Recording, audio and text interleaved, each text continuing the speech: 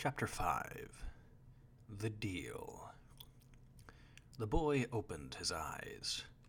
The world was still dark, but it was a darkness with depth. He looked around. There was a light source of some kind, he thought, but he couldn't tell where it was coming from. Everywhere? Or maybe nowhere? He wasn't sure if he was seeing from miles around or just a few feet in front of him. He looked down. Yes, there was definitely a light source, because he could see his clothes, his body. It was all the same as when he'd died? "You're not dead." The boy looked up sharply. A man had appeared in front of him, or at least the shape of a man. It was the same hazy outline of a person that he'd encountered earlier in the night. The thing was standing in front of him, hands behind its back, and head cocked to one side in an inquisitive way. "So, is that really what you wish for?" The boy was still reeling from dying, or maybe not dying. He was having a hard time processing all this. "I'm sorry, what are you? And where am I?" "I am what you'd probably refer to as a god, or at least a piece of one. And this is my domain," responded the creature, as if he'd just decided to call it that. The boy felt tired. Had he been tired when he arrived, or had something changed? It was a lot to take in, he guessed. Was he really talking to a god? Well, he was already dead, so he decided to run with it. I thought the gods hated me, judging by the current situation. So what changed?" The thing continued. "I have brought you here because I believe our interests can align, and luckily, being in this place can slow things down before your consciousness dissolves into nothingness." Nothingness? Yes, how do you think I've felt for the last 1,000 years? Anyway, as you can probably tell, the gods do not like me very much either, hence my position here in this barren world. The being gestured to the unending darkness around them, which is why it is so fortuitous that we both happen to be here, equally hated by the gods, on the verge of an equally annoying void, and in the perfect position to help each other out. The fact that the gods had trapped this thing here was probably a point to the negative for it, but the boy wasn't exactly in a position to be picky about the infinite being that was keeping him alive. He felt another wave of exhaustion wash over him. "Slow it down, my ass. This is speeding up." What do you want from me?" asked the boy. The being looked at him surprised. "I thought that was clear. I want to help you. I want to grant your wish." "You want to grant my wish?" repeated the boy. Yes, of course. It is a powerful thing for a man to admit that he is weak.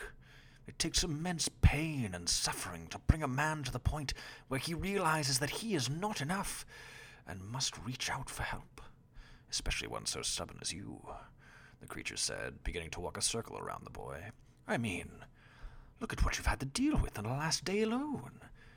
You've lost your only friend. You've lost the only person who ever loved you. And you're about to lose your life. All at the hands of one man. Any man would ask for help." The boy's anger began to boil as the god paced. "I didn't ask for help." The creature paused, saying, "Of course you did, boy. You just didn't expect anyone to answer." He continued, "You've got the right of it, though, and so did that bandit. You're just too weak. You never stood a chance against that big brute. But even if you did manage to kill him, think about what you'd have to deal with after that. I mean, the Novariate, for starters," it said with a flourish. "You've already felt what they can do. Their presence alone was able to push you away from your only home, force you through pain and misery to a place like this, and drive that woman mad at the very sight of you. The way you are now, they'd crush you like a bug."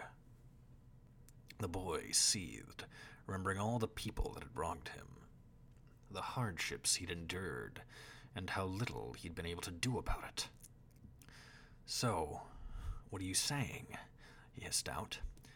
"I can help you fight them.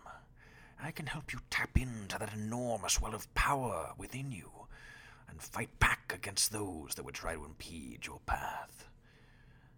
He must be talking about my shadow-touched power, my sin. "So, what do you want? You're not just going to help me for free, are you?" The hazy creature clapped its hands together in an eager motion. "I'm so glad you asked.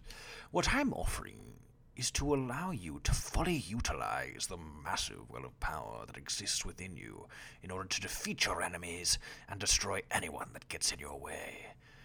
In exchange, I will be allowed free access to your well so that I can exist outside of this domain." The boy thought about it for a moment. This thing knew that he couldn't access his power on command, huh? It was starting to look like the god had him over a barrel. "From what I can tell, it seems like you're not really getting a lot out of this deal. So what am I missing? What's the catch?" asked the boy. What's the catch? Well, I guess, to put it another way, I get to see the outside world again for the first time in 1,000 years, and I'll be able to interact with it from time to time through you."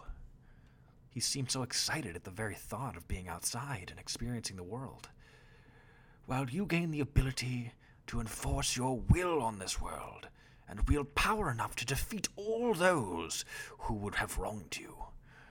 Oh, and we both get to take a little revenge in the process." He was fading faster now. He could feel his thoughts getting muddled. The boy still felt there was something wrong about this deal. Well, he was pretty sure he was getting what he wanted. There was something off about the way the creature was saying it. But he had no choice. He did not want to die, and this thing was offering him a way out. More than that, it was offering him a way to win, which he now knew he had no chance of doing on his own. "Do we have a deal?" asked the creature, reaching out its translucent hand to shake. "Deal." The boy reached out and shook the god's hand, and immediately something changed. He felt weaker somehow. His eyes shot up to the man's face. "What's happening?" he asked frantically. "Happens quickly, doesn't it?" The creature glanced back down. The boy followed his gaze to where their hands met. Shock gripped him, fear running through his spine. It looked as if the boy's essence was being sucked out through where their hands met. The color of his very being was fading, and as it transferred through their grip, the hazy outline of a man began to fill in, starting with the hand, then the forearm to the elbow, until his torso began to take shape and color. The boy panicked. He tried to pull away, but it was too late. He'd already lost so much. He could barely stand. He fell to his knees. The being, which was now taking on a very familiar image, was looking down at him pityingly. "I do hate to take advantage of you like this, but time is short and I have so much work to do.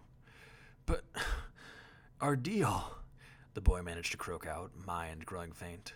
"Yes, our deal still stands.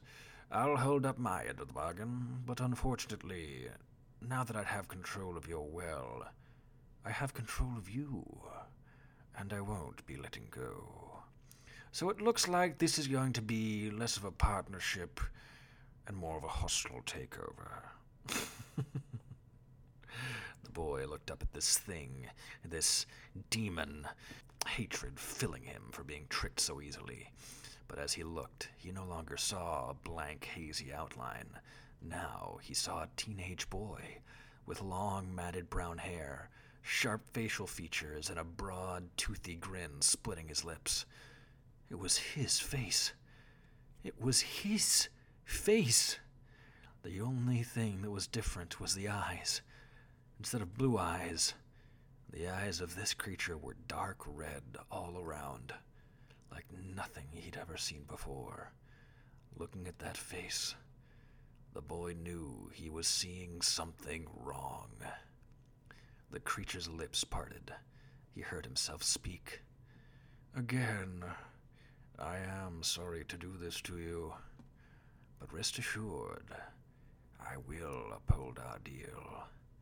With this power, I'm going to light the world ablaze. With that, the creature with his face released his hand, and the boy felt himself being consumed by darkness, and his consciousness fell to the void.